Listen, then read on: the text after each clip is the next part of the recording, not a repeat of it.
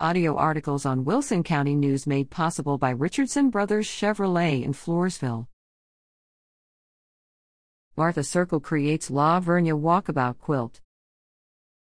Members of the La Vernia United Methodist Church Martha Circle are happy to announce they will contribute a handmade quilt to the silent auction at the La Vernia United Methodist Women's Annual Christmas Bazaar this Saturday.